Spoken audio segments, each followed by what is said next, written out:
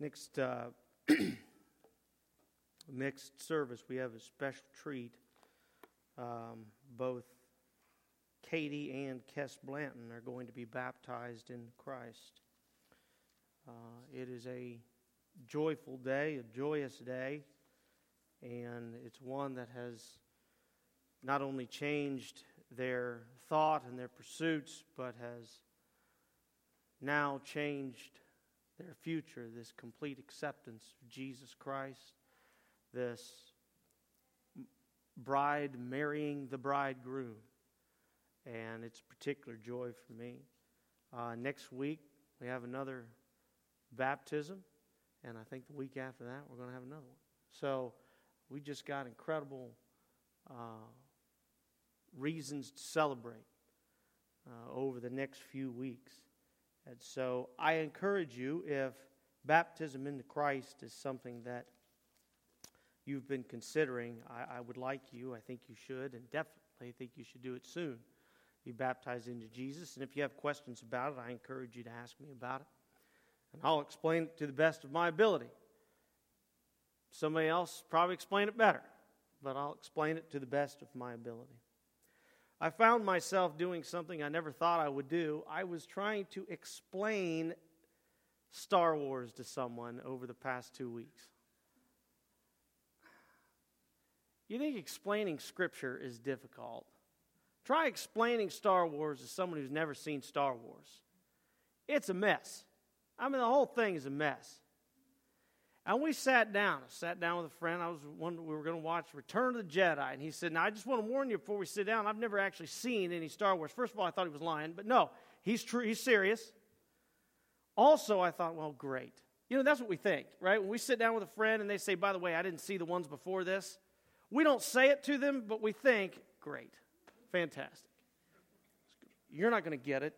Your questions are going to ruin the entire experience for me. We don't actually say this, right? That's what we're thinking. He said, I've never actually seen this.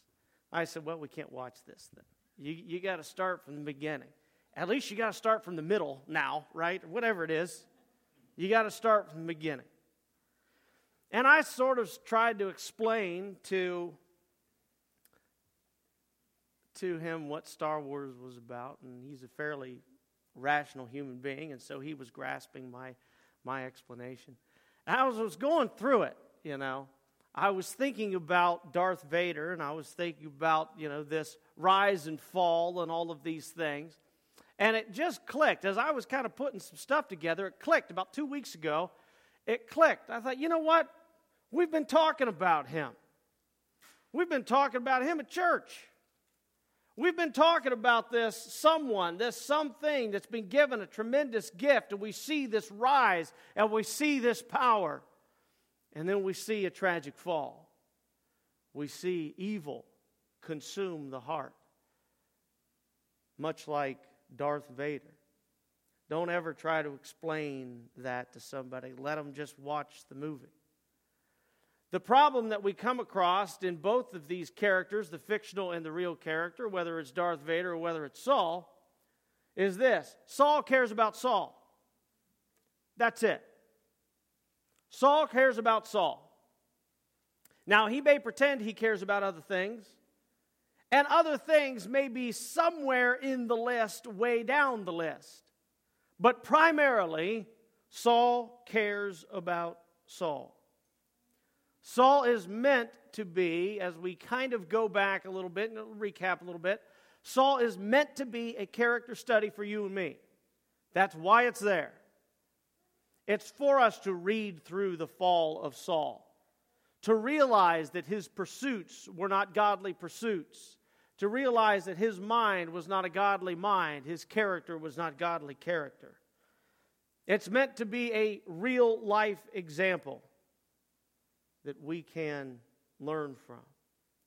In fact, if you look, and you could do this later, I encourage you to do this later. If you look at the beginning of 1 Samuel, where it's going to talk about Samuel, and it's going to talk about Saul in 1 Samuel, but if you look at the very beginning, you get Hannah's prayer.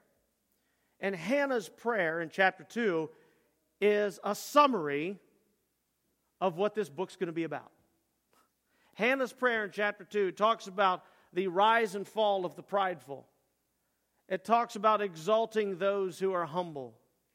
She's setting the stage, I would call it prophecy, setting the stage for Saul and Goliath and then raising up of David. And you can read through that later on. That's in the 2nd chapter of 1 Samuel. We've been talking about Saul, and we know that he continues to ignore the commands of God. Now, I know nobody in here has ever ignored the commands of God. However, Saul did, and Saul continues to. He continues to pursue himself, his own pride, exalting who he is and what he is. And through the course of his life here in 1 Samuel, we see a descent literally into madness, while God exalts David. Now, this lesson's not about David. We're not going to talk a whole lot about David. We haven't talked a whole lot about David yet, and we're not going to talk a whole lot about David today. But he does enter the story, so he's going to be mentioned. Saul has gone, over the past 2 weeks or 3 weeks, whatever it was, Saul has gone from pride to fear. Today he's going to go to hatred and then to murder. From pride to fear to hatred to murder. Church, that's the progression. That's the progression. Why do you think Jesus talks so much about pride and fear? Why do you think Jesus talks so much about living for Jesus Christ, living for others rather than trying to exalt yourself? Because pride leads to fear, fear leads to hatred, hatred leads to destruction of others and of yourself. Saul disobeys, we know this from a few weeks ago, and loses the throne. He loses the kingdom, and then he loses the throne. And all the while, God is working behind the scenes for the next one up. The next one up. Let's pray. Father, we thank you. Once more, a gift to see, to learn, to understand, to look at the hardship and struggle that Saul goes through, but also the downfall, that we might learn, that we might come to know who Jesus is. Jesus might define our very minds, our hearts, and our hands. So, Father, we ask that we enter this study this week with an open mind and an open heart. In Jesus' name, amen. You could turn to 1 Samuel chapter 16. We're going to be mostly in chapter 18, but we're going to kick it off here in chapter 16, just as a little recap. God is working behind the scenes while Saul is making a spectacle of himself for the next one up. And by the way, at the beginning of this, Samuel didn't even know God was doing this. Samuel didn't even know that God was raising up or going to raise up David and forming this world and this life such that he's going to be in the right place at the right time. The point is this, church, God's always got a next one up, okay? He's always got someone else that he can bring into his service, you ready? To do your job. Certainly to do my job. There's always somebody else that God has. In fact, he tells Ezekiel, there's always a remnant. There's always a remnant, Ezekiel. You think you're the last one? Trust me, there's a lot more. There's a lot more. God always has a next one up. There's going to be a day, certainly when I'll be replaced, a day when many people will be replaced. And it's good to know that, and it's good to understand that, because we know that we're given a finite amount of time to work and to serve and to live out our ministry. 1 Samuel 16 says this, the Lord said to Samuel, this is after Saul has lost the throne, after he's lost the kingdom. Now he's still sitting on the throne. Saul's still sitting on the throne, but he's lost the throne. His family's not going to experience this. God has rejected him as king. And so the Lord says to Samuel, how long are you going to mourn for Saul, since I rejected him as king over Israel? We get the impression that Samuel is really brokenhearted here. We get the impression that Samuel did care for Saul, that Samuel did like Saul. Not only that, Samuel was the instrument that God used to bring Saul into the picture in front of the people. Samuel wanted this to go well. He wanted Saul to be successful. He wanted him to honor God and lead the people. And so Samuel's a little rejected, and God says, how long are you going to do this? How long are you going to wait around and cry around and mope around about this? Now, I don't know how long God perceives time, or how quickly and how shortly he perceives time, but a lot of time did not pass. And God says, move on. Move on. Because I've got a mission. I've got work to do. You've got work to do. Look, God cares about his creation. He cares about his children. Samuel cared about Saul. We all know that. Everybody gets it. And now God says, move on. We've got work to do. He says, fill your horn and be on your way. I'm sending you to Jesse of Bethlehem. I've chosen one of his sons to be king. But Samuel said, how can I go? If Saul hears about it, he will kill me. How far has Saul gone? Samuel was Saul's teacher. He was his mentor. He brought him in. He guided him. He directed him. It was through the instrument of Samuel that Saul was brought to the throne. And then he taught him along the way, trying time after time. And now even Samuel knows Saul's gone so far off the reservation through pride and fear and hatred that if he sees me, he's going to kill me. Samuel's done nothing wrong. Samuel, the teacher, and ultimately Saul kills him. Sounds an awful lot like Star Wars, doesn't it? Obi-Wan Kenobi and Darth Vader. By the way, if you haven't seen it, it's too late, okay? It's just too late. Darth Vader ends up killing Obi-Wan Kenobi. Saul wants to kill Samuel, his teacher, his guide, his instructor. So a couple things I learned from this. Number one, God says, hey, look, that didn't work out the way you wanted, but keep moving. And why? Because it didn't catch God by surprise. There's a lot of things in our life, a lot of things that happen in our life, even people that enter our life, and we get down, we get dejected, we even feel hopeless sometimes. God says, that didn't catch me by surprise. You still got a life to live. Keep moving, keep working, keep moving forward. After all, Saul's from the tribe of Benjamin. Eventually, the King of Kings is going to come from the tribe of Judah. You can read about that in Genesis chapter 49. So we know something's going to be shaken up later anyway. The second thing, of course, we learn is this. Your heart, your spirit, you cannot be replaced, but your position, your title, your work, even your service can be and should be replaced if not done with the proper perspective. Not mistakes. We all make mistakes. I'm not talking about failings. I'm talking about perspective. You must have a definition that supersedes what you do, and that definition is Jesus Christ. Paul slips into madness. Paul slips into madness to eventually take his life. And I want you to notice the dignity. If you go back and read in chapter 12, you can see the dignity in Samuel's retirement, not Saul. He's hanging on. He's going to be kicked off this throne, fighting God every step of the way. Look at John the Baptist in John chapter 3. They came to John and said to him, Rabbi, that man who was with you on the other side of the Jordan, that's Jesus, the one you testified about, look, he's baptizing and everybody's going over to him. Now, if this was Saul, he'd be dejected. If this was Saul, he'd be filled with hatred. If this was Saul, he'd go hunt Jesus down. No, this is John. John said this, a person can receive only what is given them from heaven. Saul, you have received so much, and it was taken from you. John says, you yourselves could testify that I said I'm not the Messiah, but I'm sent ahead of the Messiah. The bride belongs to the bridegroom. The friend who attends the bridegroom, that's John, the friend who attends the bridegroom, waits and listens for him, and is full of joy when he hears the bridegroom's voice. That joy is mine, and it's now complete. Look at verse 30. He must become greater, and I must become less. We ought to write that one down. We ought to write that one down and just put that on the fridge.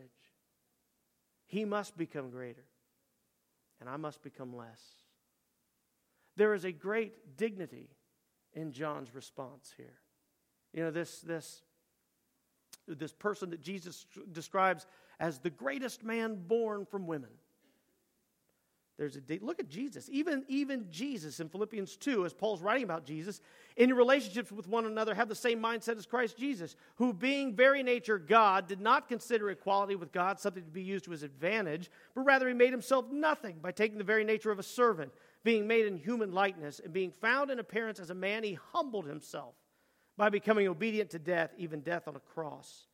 Therefore God exalted him to the highest place and gave him the name that is above every name. Big difference between John or Jesus and Saul. And unfortunately, I see these things and I look at my own self, I look at my own life with many opportunities or many things, many chances that I've been given. And there's a lot of similarities between me and Saul rather than between me and John the Baptist or even me and Jesus Christ. Saul's meant to be a character study that we do not follow in his footsteps. So God raises up David. Remember, this is not a lesson about David, but David is this man after God's own heart. In 1 Samuel 13, but now your kingdom will not endure as he takes away the kingdom from Saul. The Lord has sought out a man after his own heart, appointed him ruler of his people because you've not kept the Lord's commands. By the way, David is a man after God's own heart, not because of his mistakes, not because of all of the things he screwed up, but because of his pursuit in life, because of what he believes. His pursuits because of what he believes. Saul pursued Saul. He wanted to exalt Saul. He wanted to make a name for Saul. He wanted to show the world Saul. David pursued God. Oh, he screwed up along the way. A lot of times. Again, I know you and I have never messed up there. He messed up a lot of times. But he pursued the righteousness of God. Our mistakes don't have to define us. What defines us is the pursuit of our hearts. David, through his life, is genuinely grieved when sins are displayed before him. Saul only cares about the personal results of sin instead of a heartfelt contrition. David's worth is based upon his radical, humble trust in God. And David is brought to Saul's attention because of this battle between him and Goliath. David is a young man at the time, and all of Israel is quaking in fear because of the Philistines, but particularly Goliath. And David says, I'll take care of him. I'll meet him in battle. Why? Because of the one I believe in, the one I trust, which is the same God that Saul should and could have followed. You find that in Samuel 17. Now that's a big story and that's a big picture, but this isn't about David. This is about Saul. David ends up defeating Goliath, this great warrior of the Philistines. So Saul does something that's pretty smart. He takes David into his service after he slayed Goliath. Here we get into chapter 18, verses 1 and 2. After David had finished talking with Saul, Jonathan became one with spirit. With David, they became best friends, and he loved him as himself. From that day, Saul kept David with him and did not let him return home to his family. David is good at what he does, and Saul recognizes this. By the way, David is primarily a military leader. That's it. He plays a pretty mean heart, but he's a military leader. In fact, he's such a great military leader, you ought to read on your own. You ought to go to 2 Samuel 23 and read about David's mighty men. You know, the guys that he commands. It's superhero stuff. It really is. And David is this incredible military leader. Saul brings him into service. The two of them could have done wonderful things. 1 Samuel 18:5, whatever mission Saul sent him on, David was so successful that Saul gave him a high rank in the army. This pleased all the troops and Saul's officers as well. So far, so good. Now Saul's lost the throne and he's lost the kingdom. But he's brought David into his service because David's great at what he does. The problem is Saul still cares about Saul. Saul didn't bring David into his service to exalt the nation of Israel. Saul didn't bring David into his service to exalt David. Saul brought David into service to exalt Saul. And he hears the chants. And he hears the stories. Look at 1 Samuel 18, 6 through 9. When the men were returning home after David had killed the Philistine, the women came out of all the towns of Israel to meet King Saul with singing and dancing, with joyful songs and with timbrels and with lyres. As they danced, they sang, Saul has slain his thousands, and David his tens of thousands. Saul was very angry. This refrain displeased him greatly. They've credited David with tens of thousands, he thought, but me with only thousands. What more can he get but the kingdom? And from that time on, Saul kept a close eye on David. Fear. Terrified. Why is Saul terrified? Because he's afraid David will become more and he will become less. Why do we get terrified so often in our lives? We're afraid at some point, at some place, at some time, we're going to become less. Or we're going to lose. Or we're going to be shown the bottom rung or the end chair at the table. Instead of living a life of service. Instead of living a life of humility. Instead of getting out in front of it and choosing to define yourself by Jesus. That's what that's what David's talking about when he says, what can man do to me? I'm already out in front of it. Because he's defining his life by service to God. We can define our lives by service to Jesus Christ. Then we no longer have this fear bred by pride in our lives. Fear grips Saul's heart. Saul defines himself by his power, his place, his position. And he must hold on to this no matter the cost. And this will drive him crazy. Remember through all of this, as we reflect back upon ourselves, Saul did not start out this way, church. Saul didn't start out this way. He started out in great humility. He started out in service to the kingdom. He started out in mercy. He started out even telling Samuel, hey, look, I'm not your guy. You must have a mistake here. That's where he started. That's where we so often start. But he was then gripped with pride. By the way, Darth Vader was originally a Jedi, right? Right? I'm telling you, I think they read this. I think George read this and put that together. Saul could define himself by his service, by his trust, by his role, big or small, in the kingdom of God. And this fear of God could drive out all other fear in his life. He could have partnered with David with the mindset that the kingdom is what they are pursuing. And that the kingdom would be far better once Saul resigns. Conquering through service and in love. By the way, that is what the entire Bible is about.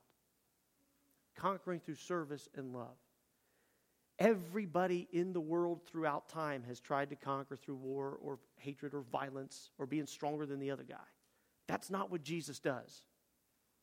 He conquers the world through service and in love. From the fall of Babylon to clear through the revelation of Christ. That's the theme.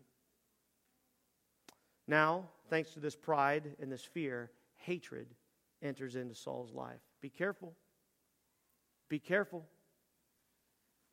Sin is waiting at your door, right? Crouching at your door. Waiting to devour you. Hatred enters into Saul's life. 1 Samuel 18:10 through 11. The next day, an evil spirit from God came forcefully on Saul. That's a whole different explanation that we don't have time for.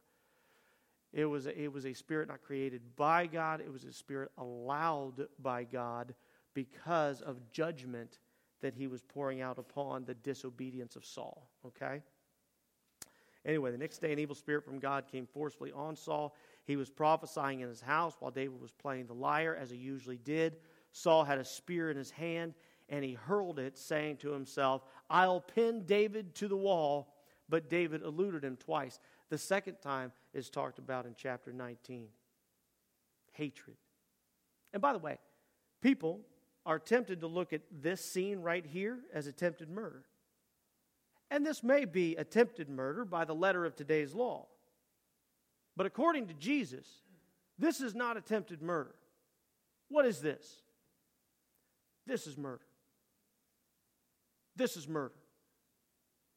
Whether the spear struck home or not doesn't matter. This is murder.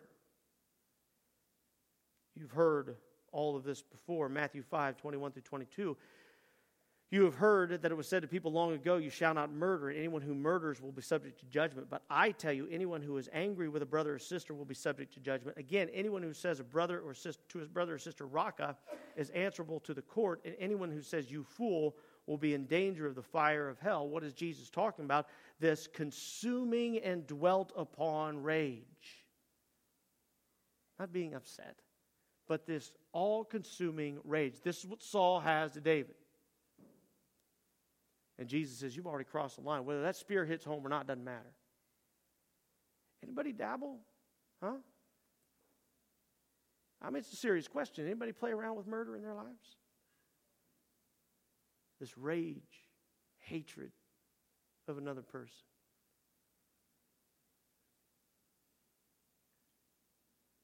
Again, this may not be lifting the physical finger, but it may be delight, approval, or perhaps even indifference if the person is gone. Where does this come from? It comes from pride, giving way to fear, resulting in hatred once again. 1 Samuel 18:12, Saul was afraid of David because the Lord was with David, but had departed from Saul. Saul was afraid. That's where this comes from. Show me someone who is filled with anger and hatred and frustration, and I will show you someone who is terrified. Terrified. You ever notice? Those who are not scared to death of life in the world around them, they live a life of peace. They live a life of generosity. They live a life of giving after giving. It's like they got skin that's 6 inches thick, right? Because that fear is gone. They're defined by something else. And so all of these wonderful qualities of Christ begin to come out in their life. Saul was an obedient son. He was a farm kid from a small tribe. He was lifted up. He was given opportunity. He was given victory. He had the throne and the kingdom and the love of the people. And now he is killing. So David flees. This is the last straw. David runs away from Saul, and Jonathan helps him. By the way, if you're struggling with some of the things that Saul's struggling with, Jonathan here is another tragic figure in this tale, thanks to Saul. Due to Saul's pride and fear and hatred, he puts his own son in an impossible position. An impossible, an unwinnable position. Trying to do what's good, trying to do what's right, trying to honor his father, getting yelled at and being chastised by his father, trying to help David, trying to help Saul. He's doing this to his son. Because of his character, because of his pride, because of his fear and his attitude. He is killing not only himself, he's killing Jonathan. Nevertheless, John helps David flee. David gathers some loyal men for protection, and they flee to a place called Nob, where the priests of God are. And they help. They help David, and they help his men. And then David and his men move on from there. Saul discovers that David was there, and he sets out in pursuit of David. Saul finally gets to this town place called Nob, and he finds out that the priests helped David, helped the anointed one of God. 1 Samuel 22, 17 through 19. Then the king ordered the guards at his side, turn and kill the priests of the Lord, because they too have sided with David. They knew that he was fleeing, but they did not tell me. But the king's own officials were unwilling to raise a hand to strike the priests of the Lord. The king then ordered Deg, who was an Edomite. He wasn't even an Israelite. He was a hired gun. The king then ordered Deg, you turn and strike down the priests. So Deg the Edomite turned and struck them down. That day he killed 85 men who wore the linen ephod. That is 85 priests of God. He also put to the sword Nob, the town of the priests, with its men, its women, its children, its infants, its cattle, donkeys, sheep. That's how far Saul has gone. He goes in to where the priests of God are and destroys every last one. Here's a question. In all of our story here so far, what has happened to Saul from the outside of Saul to make him do all these things? Anything? Has anybody or anything or anyone forced Saul to do any of this stuff? None of this stuff was beyond his control. None of this stuff even originated outside of Saul. It all originated in the heart and mind of Saul. Pride, fear, hatred, murder, or destruction. Saul murders all the priests of God. Darth Vader. The transformation is complete. You know, Obi-Wan tells Luke at some point in one of the movies. Luke asks him what happened to his dad. And Obi-Wan tells Luke, and rightfully so, Darth Vader killed your father. Darth Vader killed your father. And he's absolutely true.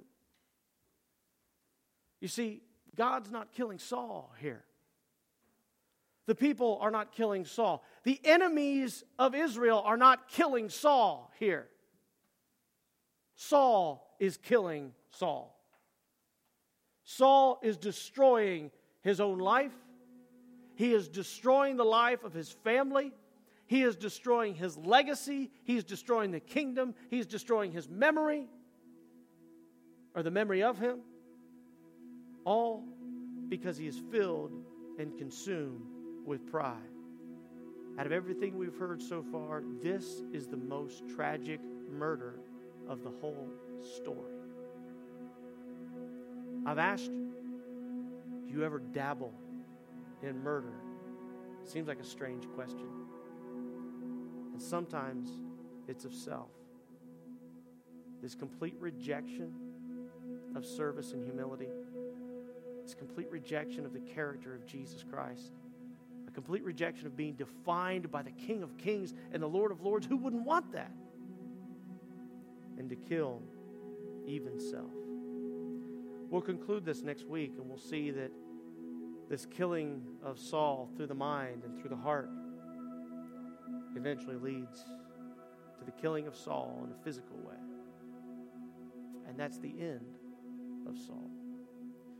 He is a character study. It's not a fun one. I get it. There's not a lot of laughing going on. But it's something to learn from. That we will have a heart, a mind, a life of peace, of humility, of service. That we might be defined by Jesus Christ. Let's pray. Father, we thank you that we have been given this message, that we have been given this life, that we've been given this example of a tragic fall, but that we might not respond in the same way, that we might be defined, that we might pursue, love, know, become this follower of Christ. Not imitation, Father. Transformation. That we might live eternally. That we might be remembered not as a king, but we might be remembered as a servant. In Jesus' name, amen. Please stand and sing.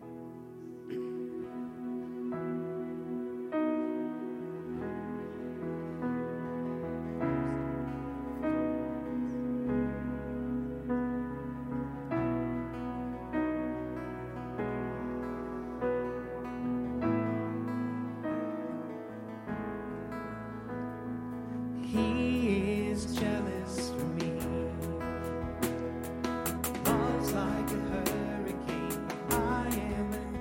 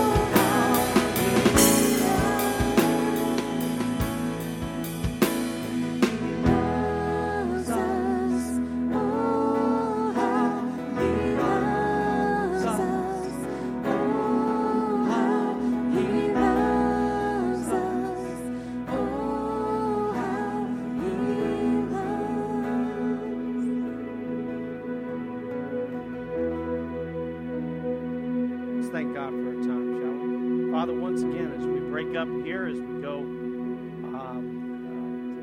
class or go to home or whatever it may be, Father, we just ask that you have changed, you begin changing our hearts, our minds, that we are reaffirmed in the service and love and humility of Jesus Christ.